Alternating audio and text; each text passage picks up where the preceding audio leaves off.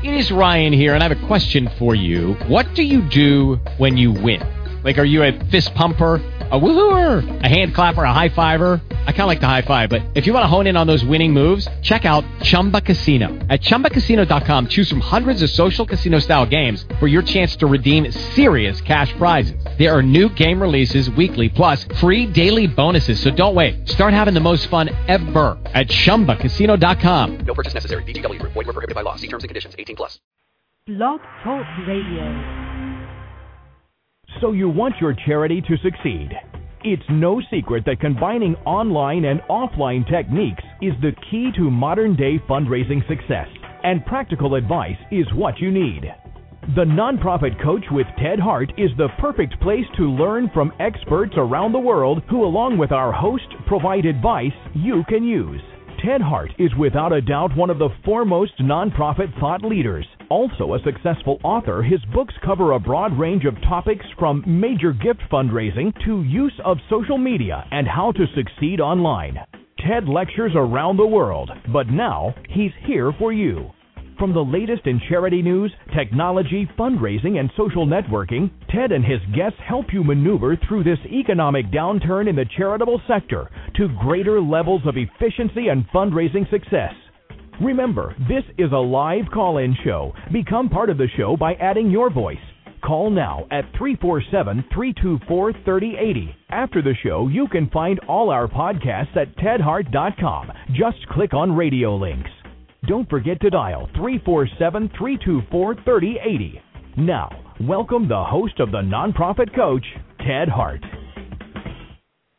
And good afternoon. I am coming to you live today on Tuesday, September 20th, usually coming to you from the nation's capital in the United States, Washington, D.C., but today I'm coming to you live from Madrid, Spain. I've been here speaking at a very important conference here in Spain, and as always here on the Nonprofit Coach, we start with Page One News.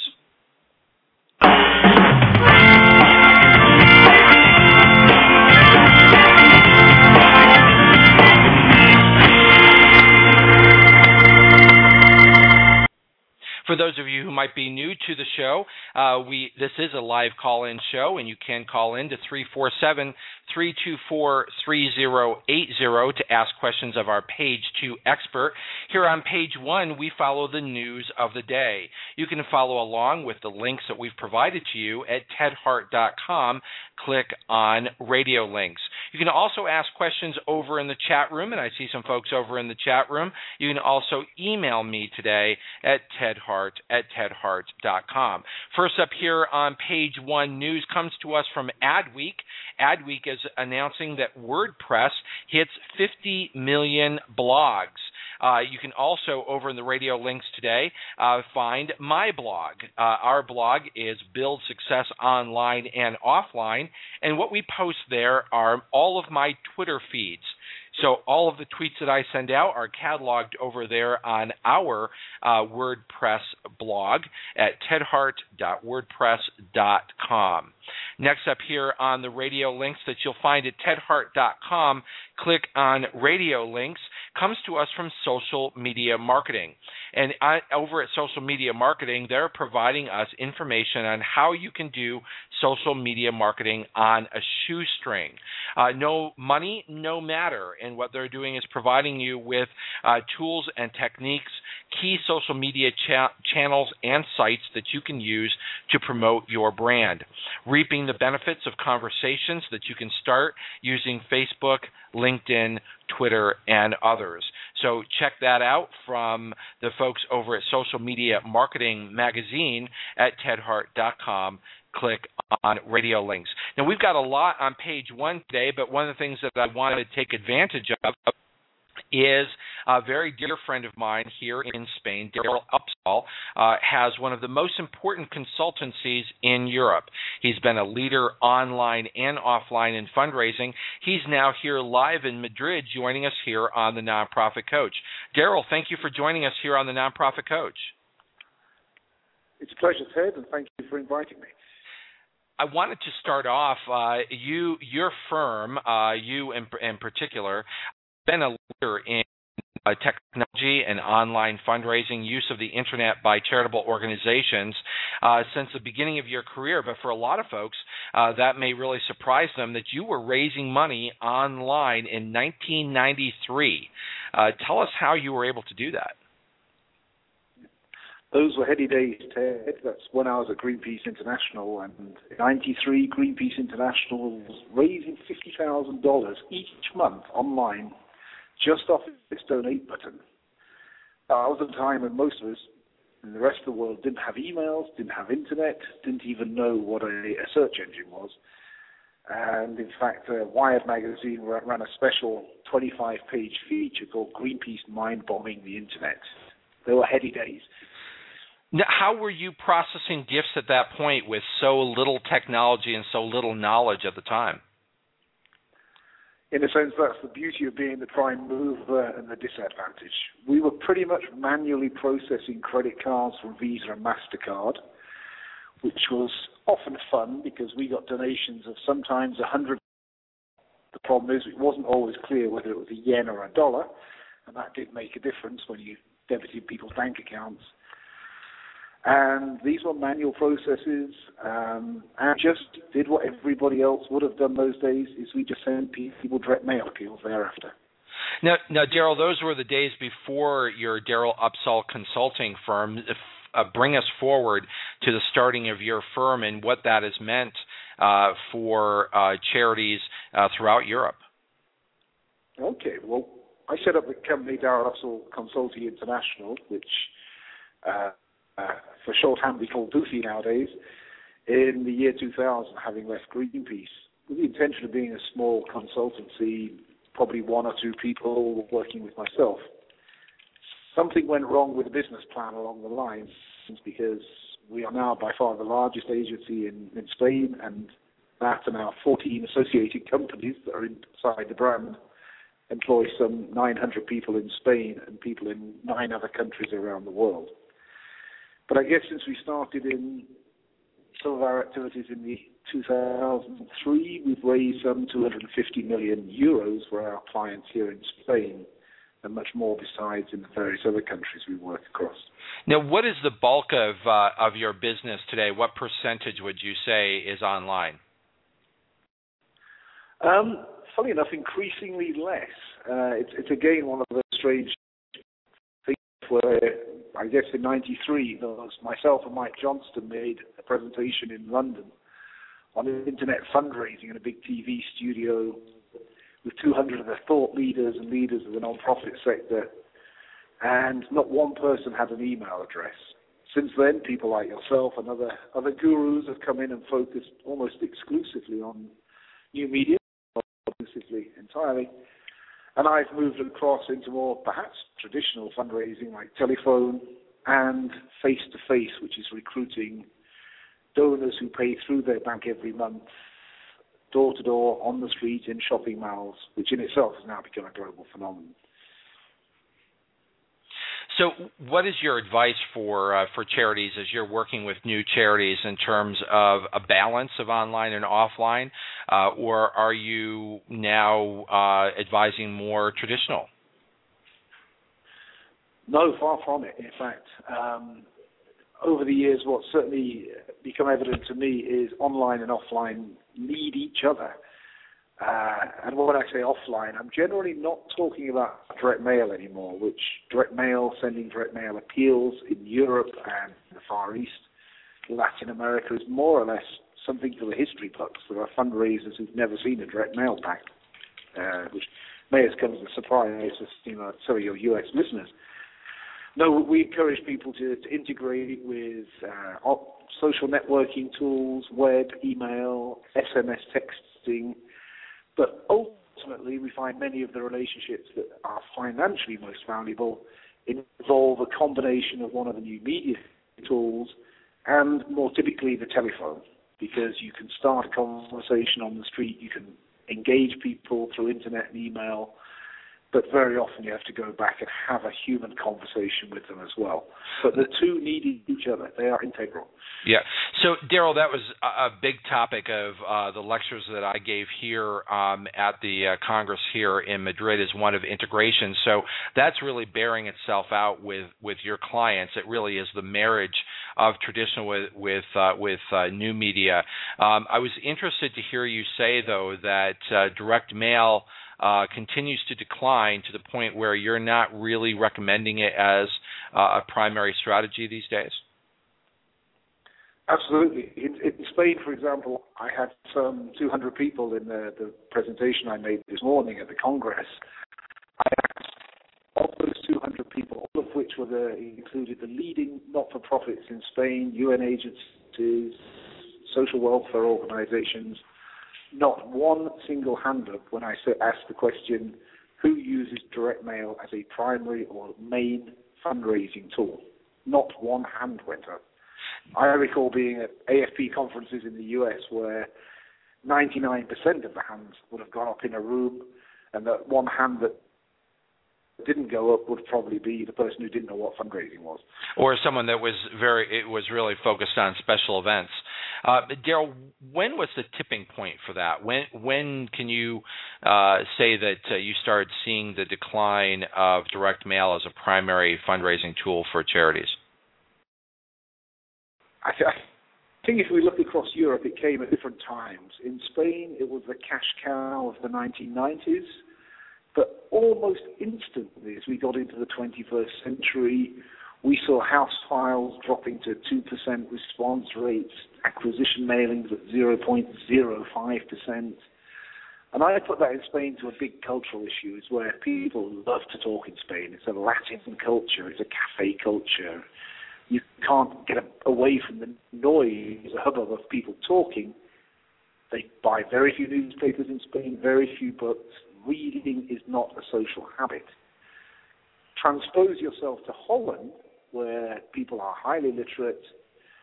There are cold, long winter months, and I speak from bitter experience of living there.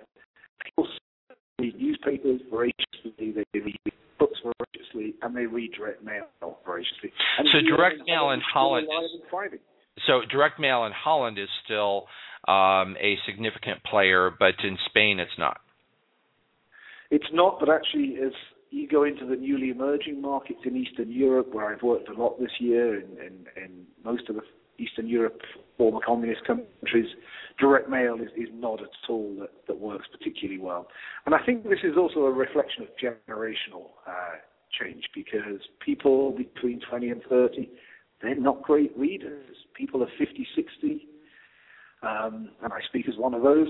At the lower end, we read books out of pleasure. I have a 17-year-old son who barely knows what a book is. And so social media is one of those ways that you're filling in that gap, and successfully? It's becoming a massive engagement tool. Interestingly, Spain has some unusual statistics in that Facebook isn't a brand leader amongst young people here. There's an indigenous product called 20, which some of you may be familiar with listening, because I think it also exists in some of the other Spanish-speaking world. And that's a kind of closed area for under 30-year-olds. But within those fora, and that's where I get the data from having a young teenage son or an energetic online teenage son, is even within 20, young people are actively talking about social causes, philanthropy, sending each other the links to cool things on YouTube which relate to the non-profit world. Whether that transpires with that generation into donating or purely activism, we're yet to know. Earl, I'm going to ask you if you don't mind staying with us for just a little bit. I'm going to finish up some of the news on Page 1 News. I see that our Page 2 expert is having a little bit of trouble joining us, and I want to continue our dialogue. If that's okay with you, can you stay with us a bit longer? More than happy.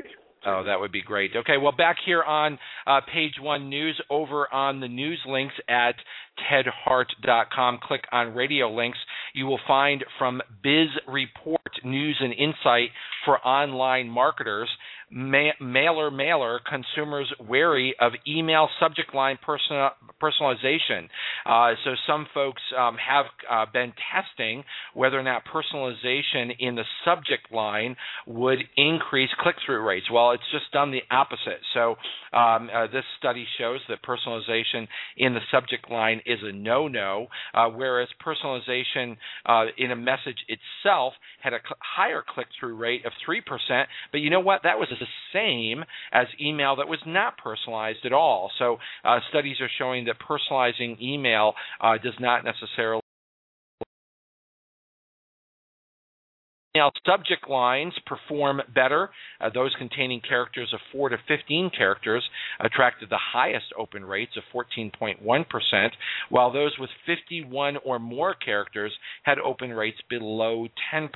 So the other thing that comes out in this important article is it does matter what time of day that you send out your emails, with open rates spiking between 6 a.m. and 11 a.m. local time for wherever your audience may be, with a slightly higher click-through rate on Sundays. Actually quite a bit higher open rates on Sundays, generating a 12% open rate versus a 4% open rate. The lowest at 2% was on Thursdays. So watch your own statistics. This doesn't tell you exactly that your audience is going to respond in exactly the same way, but what it does raise is the importance of knowing your audience, knowing how your audience is opening and what they are responding to. So check it out. Use as a benchmark over at Biz Report. You'll find that in the radio links at tedhart.com. Next up here on page 1 news is an important study entitled Daring to Lead, the National Study of Nonprofit Executive Leadership. You can find that at daringtolead.org or, of course, in the radio links today. That comes to us from Compass Point Nonprofit Services and the Meyer Foundation. This is part of a series of published dating back to 2001. This particular study covers the issues of leading through a recession, inside the executive director's job, and the board paradox. So check this out. You can download the full report in PDF format. We've provided that to you at tedhart.com. Click on radio links. As we continue following through here on page 1 news, the next piece of useful information comes to us from the Frog Loop blog. Frog Loop blog, it comes to us from Care2 in their nonprofit marketing program. The particular article that we're sharing with you today in the radio links is 4 tools to help any nonprofit tell stories online. One of the topics that I put forward in the plenary that I provided here at the Congress here in Madrid was this notion of telling your story. So when Daryl Upsall joins us again after page 1 news, I want to explore that topic with him in terms of how storytelling really does affect online success. And you can marry our conversations today with the excellent advice that comes to you from the folks over at Frog Loop and Amy Sample Ward, who has written 4 tools to help any nonprofit tell stories online. Next up here is very important news from LinkedIn.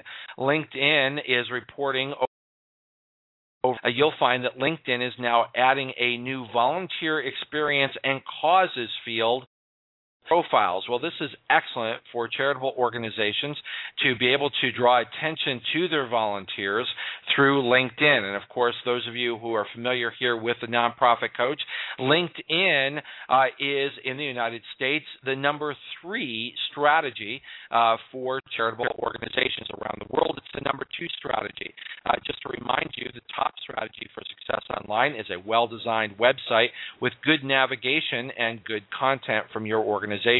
In the United States, the number 2 strategy is a GuideStar strategy, which we've spoken of extensively here. And around the world, the next important strategy is a LinkedIn strategy. Well, that has just changed. LinkedIn strategy continues to be extremely important in polls, nearly 2,000 U.S. professionals found that 41% said that they were evaluating candidates they consider volunteer work using LinkedIn. So this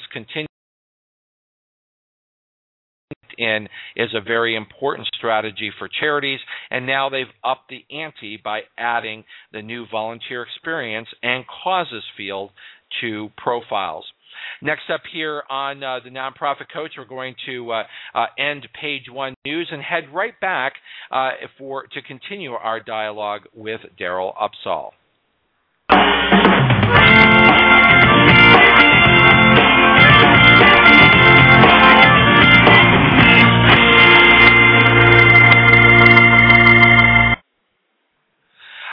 Daryl, this is Ted Hart back. Thank you so much for sharing with you. I think we can get Tom into the call. I'm going to try to do that. He's just sent an email saying we can get to him through a switchboard. But before we do that, I want to continue on with the dialogue and have you tell the audience a little bit about the Asociación Española de Fundraising. I know I killed the Spanish there, but you were instrumental in starting this association here in Spain. What was the Congress all about? And tell us about this organization, why it's important here in Spain. Okay, I can't tell you much of being a founder, but I was an early member of the board, and in the year 2000, I was the keynote speaker and international guest speaker. Were massively 28 people. It was fantastic today to be here in Madrid, and the conference does alternate between Madrid and Barcelona each year. To have full audience, many international speakers, and more and more is highly competent and experienced Spanish speakers. Something that took quite a few years to get along. The fundraising association in Spain itself is growing. It's now become a very serious voice with the Spanish government, with the Spanish tax authorities, and has considerable influence on issues that impact upon the life of non-profits and fundraising. So I'm delighted to have continued to be a part of it and to play a role, and indeed, as we should all be, a donor and sponsor of the fundraising. Exactly. My understanding is that this was the 11th year for this Congress here in Spain. How has the charitable market changed in those 11 years? It's grown enormously. Funnily enough, my presentation in the year 2000 was looking at the future of fundraising, and I did predict an enormous rise in the use of new media, and actually just on the horizon we were seeing some early hints of social media, but it wasn't being headlined as a key issue. But the numbers continue to grow of new donors, new committed donors raised, the expansion of tools that fundraisers can use now, and the growing professionalization. Spain's still got a long way to go. It's an interesting market because non-profits were not allowed to exist during the Franco dictatorship, which dominated the country for 40 years. Then it boomed, and then it had a kind of bust period. But I would say despite crisis, which many of your listeners may have heard on the radio and in the newspapers, despite the crisis, fundraising is growing in Spain, and there is a sense of optimism. And as you said before, social media is really moving to the forefront and is eclipsing direct mail in Spain. Is there anything else that distinguishes the Spanish market from other areas in the world that you work in? Yeah, funny enough, in my session, at the end of my session today, two things actually I covered. One was actually the importance of storytelling, which is critically important online, but also critically important offline. We need to tell the stories from the perspective of our beneficiaries, people we work with, etc. But I guess the one thing that really distinguishes Spain, certainly from a market like the US, is 95% of all gifts that are given to charities are directly from the bank. In other words, there is no check writing. I asked my audience today of 200 people who has written a check for any purpose whatsoever in the last year. No hands went up. We have digital banking, online banking, And people are donating, on average, in Spain, 13 euros, which is what, $16, $17 a month, automatically through the bank. That gives us huge advantage, even over mature fundraising markets like the US. And that kind of giving through the bank, making a commitment long-term and having it made automatically, is a big trend in Europe and, in fact, increasingly in Latin America and the Far East. And in this case, North America is a bit of a laggard. Yeah, it certainly is a very different market here. I wanted to just explore, and then I'm going to ask my audience to hang tight. We are going to bring Tom Wilson here into the show as our page 2 expert. But before I let you go, this issue of telling a story, this was one of the topics that I put forward in my plenary today. We have a link in page 1, as you heard today.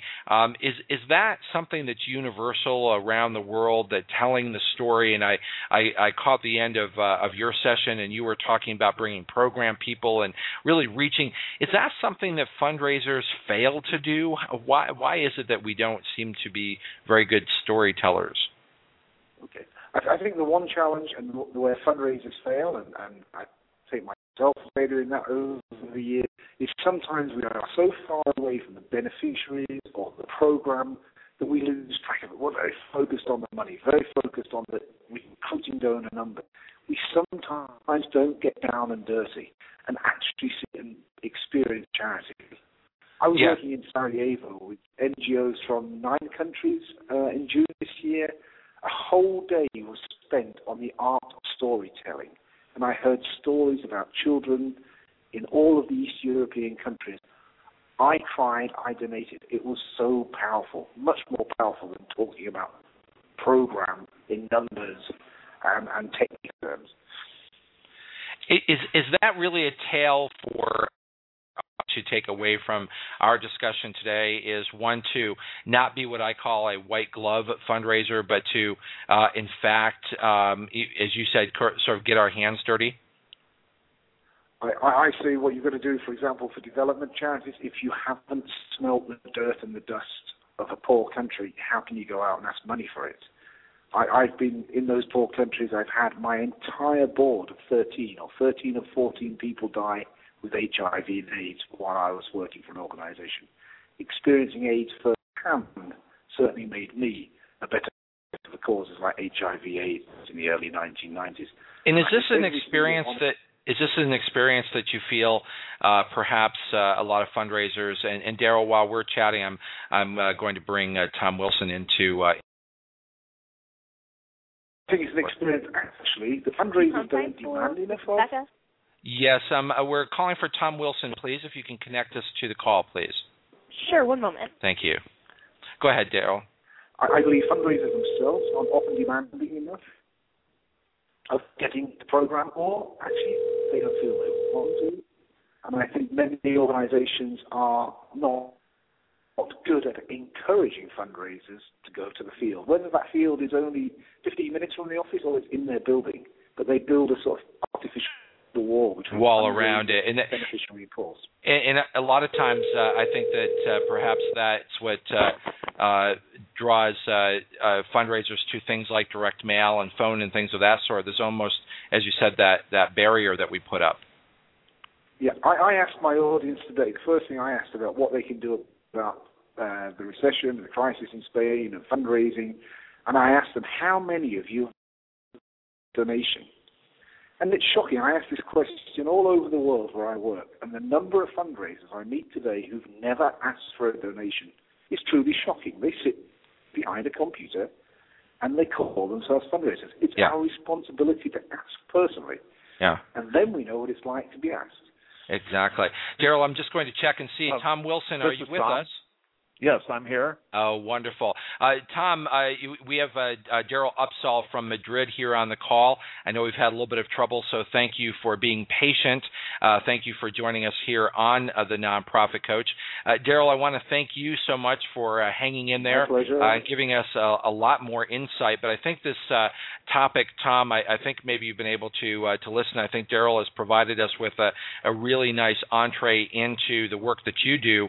We're sort of ending with Daryl on this of how many fundraisers don't actually ask for money, and I think that is something that perhaps we don't focus that much on. And we're going to be talking to Tom Wilson here on Profit Coach, specifically on the topic of major gift fundraising. And you certainly, I don't think, can be a successful major gift fundraiser without asking money. But we're going to find out if that's true when we talk with Tom Wilson in just a few moments. Daryl Upsall from Daryl Upsall Consulting in Madrid, Spain. Thank you for joining us here.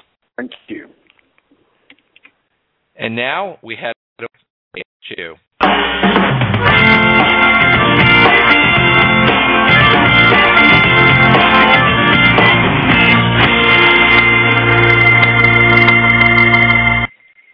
Well, one of the things I think that is true about fundraisers is that you have to be patient, and Tom Wilson certainly has been patient as we've been working on the technology here from Madrid. Tom Wilson is an author and fundraising consultant, building successful campaigns from inception, reinvigorating stalled initiatives, and working with around the world. In his successful campaigning, he is author to the AFP Wiley series book, Winning Gifts. Today is the AFP Wiley radio show, and live here on the Nonprofit Coach is Tom Wilson. Tom, thank you so much for joining us. Well, glad to be here, and I want to pick up on one of Daryl's themes about storytelling. Yes, please do. Topic, and too many people don't tell stories, and you're right, you do have to get your hands dirty, you can feel the stories, but that's really moves major gift donors. It's not just the theory of what you do as an organization and the programs you have, but here's a real life story of concretely of how you impacted somebody's life, and that's what really motivates. Yeah, Tom, has Daryl sort of raised sort of an unspoken, under the radar issue that is perhaps a really major issue in the nonprofit sector, and that is fundraisers who are not fundraisers? I'm afraid so, even at the major gift level. Even at the major gift level. Now, we want to jump right in and talk about your very important book, Winning Gifts, Make Your Donors Feel Like Winners. But let's kind of wind it back a little bit and tell our audience a little bit about who is Tom Wilson and a little bit about your firm. Okay, sure. I've been in fundraising more than a quarter century. Started as a musician by training and sort of fell fundraising as most people do. And really, besides doing annual, I ended up doing a lot of campaigns. And I had done that at several consulting firms, and now with the Cameron Company, we're a Chicago-based firm. We have about 40 staff. I've been in business 35 years. I've been with them for 7 years now, and I run the Portland, Oregon office and do fundraising all over the West Coast. And in fact, today I'm coming from Jackson Hole, Wyoming. Wow, from Jackson Hole. So you're there with a client. Talking about your book and again, this topic that Daryl has brought up with us here. What is it that fundraisers are afraid of in not actually asking for money? Using technology? That's the premise of my whole book. I'm not calling it Winning Gifts. Well, if we do our job right, the donors will thank us for asking for money. Right. Now for a lot of folks, that sounds like a line that could possibly be true. So tell us how that is true. But listen carefully to the donors. You'll detect their value so they connect with the organization, with their enthusiasm. And listen carefully to that and then bring them a proposal back feeding into their values, to their activity with the organization. They'll get very excited about the proposal, and that's where they thank you. Man, I'm so pleased you asked me for that $250,000. And why is that? What is the essence of why someone would be thankful about being asked? Good question. Well, a lot of people, especially people of great wealth, they've been very successful in life. They've built companies. They've made great investments. And they need to go through the phase of building that corporate entity, enjoying their wealth, buying the toys, different homes, whatever they do. And then at a certain point, they start looking for more meaning in life. What else is there? And sort of this last effort is explains to them the joy of philanthropy, giving your money away. And we've certainly seen that with Paul Allen and Bill Gates and Warren Buffett, where they're going, no matter how wealthy I am, what do I do with this money for the good of the world? How do I pay society back? And so many wealthy people are looking for opportunities, but they don't want to wave their hand. And are there common themes around what they're looking for? I mean, one of my contentions is that there are rules to fundraising because someone who gives away a lot of money knows what a good fundraiser looks like. Yeah, exactly. And part of, to me, a job of good fundraiser is we're the orchestrator, we're the matchmaker. We're trying to understand the organization components and how it impacts society and go to the donor, translate that to the donor. If there's a match, we're off for a great gift. And occasionally the donor will say, well, I hear what you're saying. There's no match for me. Okay, we're done. And for a lot of fundraisers, I think that is the crux of being a development officer versus just being someone who asks for money, is listening to those clues, because I think a lot of fundraisers, they have budgets, they have campaigns, they have goals, and so when they meet with someone, they're thinking of the gift fitting into their campaign as opposed to what does the donor want to accomplish. Exactly, and that's why I enjoy working with complex organizations like the one here in Wyoming or hospitals or universities where there's a multiplicity of projects and the donor can go shopping. It's much harder when I got to build one building, we got to raise $5 million for this radio station, and that's it. But isn't that the sign of a true fundraiser is to be a donor's advocate and not just an employee of a charity, or does being an employee of a charity come first? Your feet are in both worlds, because you're right. You've got to be that advocate for the donor, saying, let me help you find something, a match with this organization. And with the organization, saying, let me find you donors who have a match. When we're going to take a real quick break here. When we come back, in your book, you specifically mention the need to start with people's needs and articulate how your organization benefits the community rather than just focusing on institutional needs. And this goes back to one of my contentions that needing money isn't enough to be a good fundraiser. So when we come back with Tom Wilson, the author of the AFP Wiley series book, Winning Gifts, we're going to learn more about how you can be successful as a major donor fundraiser. We'll be right back.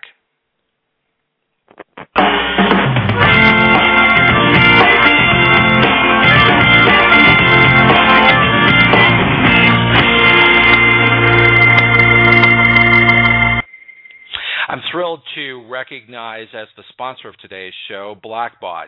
Blackbaud has been a leader in providing fundraising and CRM software for nonprofit organizations around the world. Their name certainly comes up here in Spain and other countries. I'll be lecturing on Thursday in London, and I know that they're a strong player there as well. You'll find over in the radio links a highlighted link to their program, and you will find that with Blackbaud, you can raise money both online and offline with the help of built-in fundraising best practices.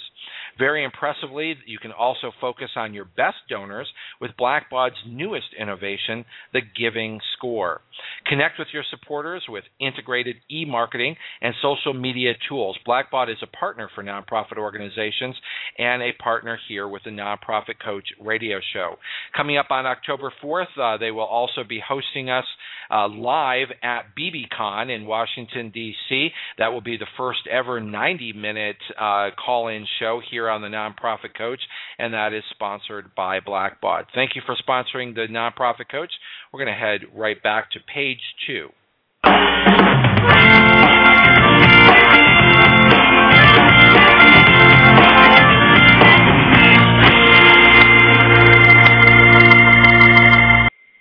We are are live here on the Nonprofit Coach, coming to you live from Madrid, Spain. Our guest here on the Nonprofit Coach is Tom Wilson, the author of Winning Gifts, Making Your Donors Feel Like Winners. And Tom, I wanted to ask you to reflect on this, starting off with people's needs. How does a fundraiser do that? Because isn't it true that most fundraisers start off with a budget that their organization gave them to fill? Oh, indeed. And we still have to watch the bottom line.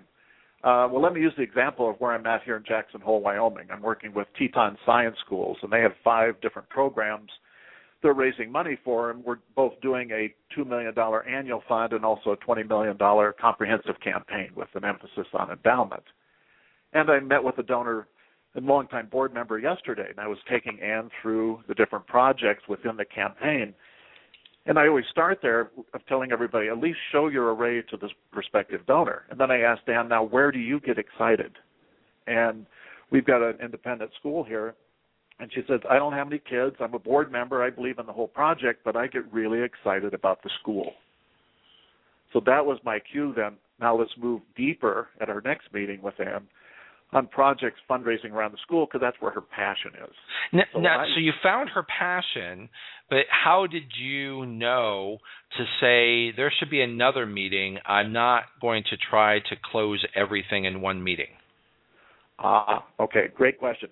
If it's straight annual fund gift, if it was just the goal with Ann yesterday was let's get $1,000 in the annual fund to renew her gift, whatever she's been giving, I could have closed the deal yesterday. But we're in campaign mode where we know it's going to take 4 to 6 meetings to get a great gift. Now, how do you know that? How do my listeners learn from your expertise to start honing those kind of skills? What are you looking for, and how did you know that this was not the meeting? Well, I generally have a rule with all my clients, both with staff and particularly the volunteers, of saying the first meeting, forget about making an ask. You need to find out their interests and needs and how they connect, and you need to build a relationship with that person. Now, if they're ready to offer a gift that you've targeted, certainly accept it, but that's not your goal at the meeting.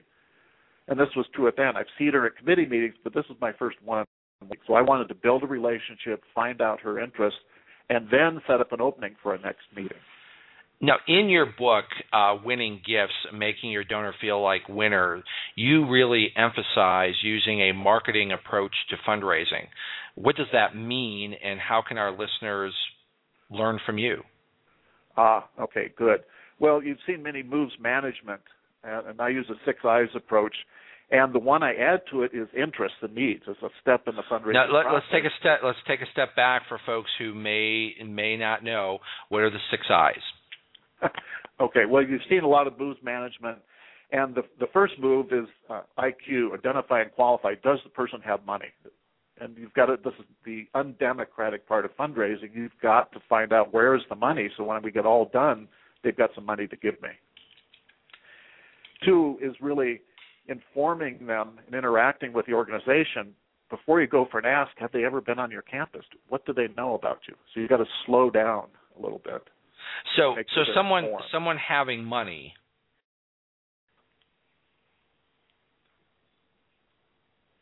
just having money is not enough. No, that's a starting place. You've got to make sure they're qualified for money, and they can be technically qualified, but you don't know all the calls on their money. And so part of the discussion with them is finding out, well, what are other calls you have? I have one guy I talked to a couple of weeks ago, and he said, well, yes, I have a lot of money, but now I'm paying tuition for 6 grandkids to go to private college. So all of a sudden I don't have the cash flow. And you wouldn't have any way of knowing that except by having a meeting and having a discussion and having a dialogue. Right. So prospect research, you talked about Blackbaud. They do fantastic work. They're one of our partners. Certainly start with that to help qualify your donors, but then you need that personal meeting to find out where are they on their path for philanthropy. Are they used to giving money away? What other pledges do they have out there? And what's their interest in you? And a lot of times until you meet with somebody, they're not interested in you much. Because I asked one guy who was doing an interview with the campaign statement, and I said, well, where are we on your philanthropic interests? And he said, well, until you showed up for this meeting, you weren't on my radar screen at all. So just showing up to interact with donors helps get the ball moving. I'm so sort of curious about this concept that Daryl put forward, and then you immediately agreed with him. And I think, sadly, intuitively, we know that this is true for a lot of fundraisers. They wouldn't necessarily know how to make that ask or how to have that conversation because they're trying to use technology as a way to actually separate themselves. And major gift fundraising, can you? Yeah, and with major gift fundraisers, I tell them you should be out of the office 80% of your time. I asked my staff, I was university vice president for 5 years, you need to make at least 20 face-to-face visits with donors every month, and I'm going to track that. I want to report. I want to see the contact reports. You will be measured, sure, on your fundraising and how many dollars you bring in, but more importantly, how many contacts with qualified donors have you made? Right. Because it does take multiple visits. It's not just a matter of I had a woman once who said that she wanted to get into fundraising because she understood that you go to lunch and they give you a check. I wish it was that easy. So fill in the blanks and help me understand this marketing approach that you speak of in your book. Well, again, the typical approach is Joe's got money, let's go ask him for it.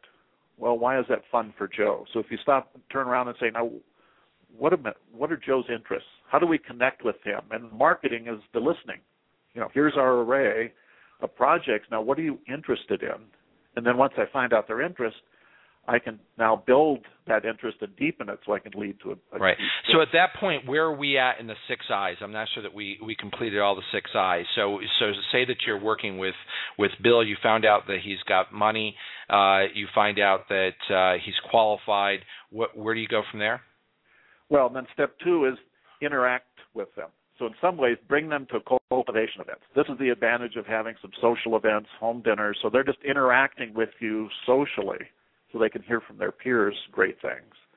That's because people are social. I mean, we talk about social media, and that it sounds like it's all about technology, but it's really about being social. But you have to have that social interaction for people to build trust. Isn't that right? That's correct. And many times, especially the top donors, they're getting bombarded by emails and direct mail and brochures, and they tend not to read anything. And so how do you stand out? Is that where this marketing approach helps you stand out? And what's the next I? Okay, so that's step 2. Step 3 is this interests and needs. Do you really know what this donor is interested in? And a lot of times that's a sit-down meeting, like I did with Ann yesterday, of just tell me about you and yourself, and it's requalifying them as donors. How did they make the money? What are their values? And then what's your interest in our organization? Why did you show up? Why did you join our board? Now, this starts presenting a little bit of a problem for someone who is working for an administration, for instance, that doesn't understand fundraising, because if you're out meeting with people, you're building relationships, and you're moving towards making an ask, you're not necessarily raising money. Well, and that's redefining fundraising. You, in fact, are raising money. And again, if you're just doing an annual fund meeting, you could close the gift at step 3 as well. Okay. And a lot of times we'll do that in the campaign of saying, well, I'm not here to ask you for your campaign gift today. We're going to talk about that later, but you have been giving to us annually. 13 months ago you gave us $5,000. Could you renew that gift today? And it's a bit of a detail. So is part of this as a professional helping set reasonable and realistic expectations for the organization that you're working with? That's correct. How do you do that? How do you do that? Have a strong annual fund program. Are you renewing donors by mail, email? Have you upgraded donors? Because the other opportunity in the annual fund, I always like looking at campaign mode. Yes, we want to go to George for $100,000 in 6 months, but he's only giving us $1,000 in the annual fund. We've got a budget to meet this year. Can we get him to $5,000 for the annual fund this month, and then $100,000 in 6 months? So what's the next I, and where does this fit? I'm concerned that for the average listener here, this is all sounding like, yeah, but can I really do this? And again, you can only do it with qualified donors where there's a big upside.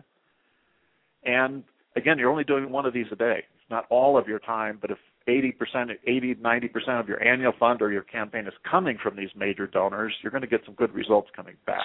So if you're doing this, as you said, maybe once a day, what is the average? What is a realistic portfolio for a gift officer? Because while there's 365 days in the year, there's certainly that many work days, and you're not asking, say 250 individuals once. You're meeting with them several times. So what's realistic over the course of the year, and how does that really help a charity? Okay, good question. Well, I believe a major gift officer with no travel and no administrative duties can handle 125 prospects at any one time. Okay. So that's part of setting expectations for an administration, that if you want to seriously raise money, you have to be staffing to that based on the number of prospects, qualified prospects that you have. Right. And then the other biggest problem we're seeing today is everybody's saying, well, it's so efficient for each person to be their own secretary. So we're seeing major gift officers who aren't meeting with donors because they're running to the grocery store to buy the vegetable platter for the special event. So we also free up your people, get them out of extraneous meetings in the organization, get them administrative help. So they're focused. Their job is to meet with donors. So what's the next I? Where do we go from there? So again, number 1 was IQ, number 2 was interact, 3 was interest and needs, step 4 is inform and deepen understanding. And this is your traditional materials, your annual report, your annual fund brochure, your campaign video. You've got to have those tools for people to understand what you're doing in some depth. So again, this is also part about setting those expectations, because these are not miracle workers. There's collateral, and there's an overall process that has to be in place before a fundraiser can hope to succeed. Right, and that's where the marketing department can help. You can get the whole team together to inform people to soften the ground between meetings. Now, what about for those folks who are listening today who are saying, I am the marketing department? Well, then have your simple materials and a great tool to go and interact with people, because people are saying, well, how do I get that meeting where I sit down and learn about them for step 3? Well, take your annual fund brochure as a draft, take it back to your top 25 donors and say, hey, what do you think? Does this work? So getting feedback. So we're going to take just a little bit of a break here. When we come back, we're going to get that 5th I. Remember, our podcasts and archives are always available 24 hours a day at tedhart.com. Click on Radio Links. If you're listening live today, the phone lines are open. Call in and ask a question by dialing 347-324-3080. Now, back to the Nonprofit Coach with Ted Hart. This is a live call-in show, and we're here with Tom Wilson, the author of Winning Gifts. I do think that part of the problem that Tom had is a problem that others may be having, is that because I'm here in Madrid, I may be having a little bit of trouble with my switchboard. So make sure that you ask questions over in the chat room or email me at tedhart@tedhart.com. So back here, what is the 5th I? All right, the 5th I, and it's sort of besides the interest and needs, is also the magic bullet, is involvement. If you involve people in your organizations, you're going to get a better gift and a bigger gift. Okay. So does that mean that everybody you want to raise money for has to somehow be on the board? Or what do you mean? No, but you might start there. And the number of boards I go to where they're saying, well, we want to raise $1 million a year. And okay, so what's the wealth on your board? Well, we can give 10,000 together. Well, the best way to get some great gifts is get some wealthy people on your board, and over time they will learn about your organization in great depth. Now, not everybody has to be on your board. They can be on your annual fund committee, your capital campaign committee, and we even have some donors saying, I'd rather be on the capital campaign fundraising committee than on your board. So involvement is involvement of their time as well. So how does that bring us to the 6th I? And then 6 is ask for the investment. Okay. That's asking for the gift. But I would always use the word investment, because they're investing in your organization, investing in your impact on society. And back to your marketing approach, why is that materially different than give me money? Well, that's more about what we need. And too many groups, you've got to turn your case statement on its head. Nobody cares what you need. It's what difference are you making in the world. Right. Yeah. When I gave the plenary here at the Congress here in Madrid today, I started off with needing money is not good enough. No. Everybody needs something. That's not the point. Yeah. I followed that up by saying I have no fear that you will raise too much money. Your organization will find a way to spend every dime that you raise. So it must be about something else, why we're engaged in these efforts, than just filling a budget. We do have an email question coming in, Tom, and this comes to us from Robert in Houston, and he's asking about the people-centered fundraising organization. What is that? Okay. Well, it's back to this marketing approach, which is saying that the center of all of your work are the people, your donors. And you've heard the word donor-centered fundraising. And that's what I'm talking about. But in the West, we have a lot of new organizations where we want to approach people for money, and they're not even donors yet. They're just people. So how do you get people to adopt your organization? Particularly if you have a new university, you don't have a lot of alumni. How do you get people in the community to adopt you and further your aims and your impact on society? How indeed? How do you do that? I'm starting off with a blank piece of paper. How do you do that?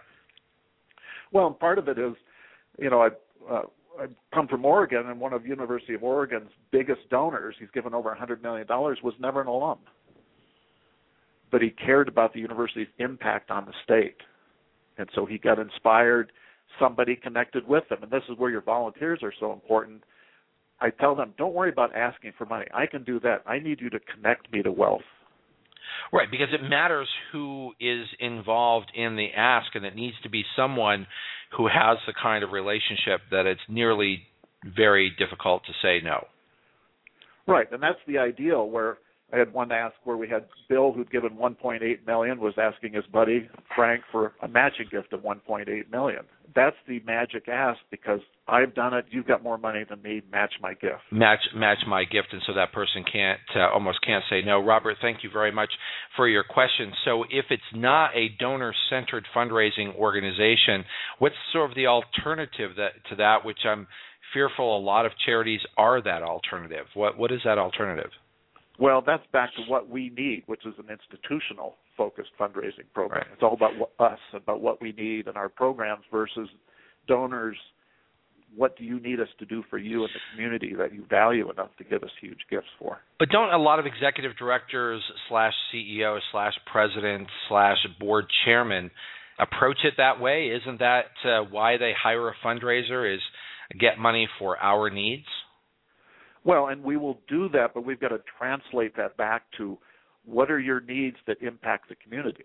All right. And a good example is you want to hire this new professor for your faculty. Well, that's what you need. How do we transfer this faculty members working on sustainability? They're going to really impact our community and all the schools through the work they do together through sustainability. Then you get donors think, oh, I'm interested in this topic. Yeah, that's great. Tom, I just want to let my listeners know that I will be speaking at the Action Planning Conference this Thursday at the Blakemore Hotel, Hyde Park, London. So you can check that out. And if you're in London, please stop by and join me for that lecture. We're here live wrapping up the Nonprofit Coach with Ted Hart. We're here live with Tom Wilson, the author of Winning Gifts. Tom, wrap it all up for us here in terms of the focus of Winning Gifts. You've provided a lot of very concrete advice today, which I very much appreciate, and let our listeners know how they can reach you. Okay. Well, I'm at Tom.Wilson at CampbellCompany.com. I've got a blog, MajorGiftsGuru.com. And again, get out there, meet with donors. Meet one donor face-to-face every day. On average, 20 a month, 240 a year. Get out of your office and carry with you stories and the impact of your organization on society. You need to get as excited about your case and your stories and your organization as you want the donors to be. One of the things that I advise, and I'd like you to just reflect on this, is that every director of development or top fundraising person in an organization, along with the executive director or the top executive person, should have that top 100 or top 200 list of prospects that they know, they regularly look at, that they're working on those relationships. And without doing that, you can't possibly hope to move forward on a major gift campaign. That's correct. And a lot of times I break that down further. I'll go to a university president and say, who's your top 10 list? And do that for each person on staff. And then who's the next 25 that you're cultivating? And then who's the future 65? So that's a way to make it a little bit more reasonable and put it within reach for each of the people that you're supporting in that fundraising process. Right. Keep it easier, keep it digestible. So who's the top 10, and have I touched them in the last week? Tom, it's been great having you here on the show. Sorry for a little bit of the technical difficulties. I want to thank Daryl Upsall for also sharing his expertise. Great to be here with all of the fundraisers here in Madrid, Spain. We will be right back here on the Nonprofit Coach next week. So make sure that you join us at 12 noon Eastern here for the Nonprofit Coach. You can always find us at tedhart.com. That's our show for today. Tom, thank you for joining us. Thank you very much. You've been listening to the Nonprofit Coach Radio Show with Ted Hart.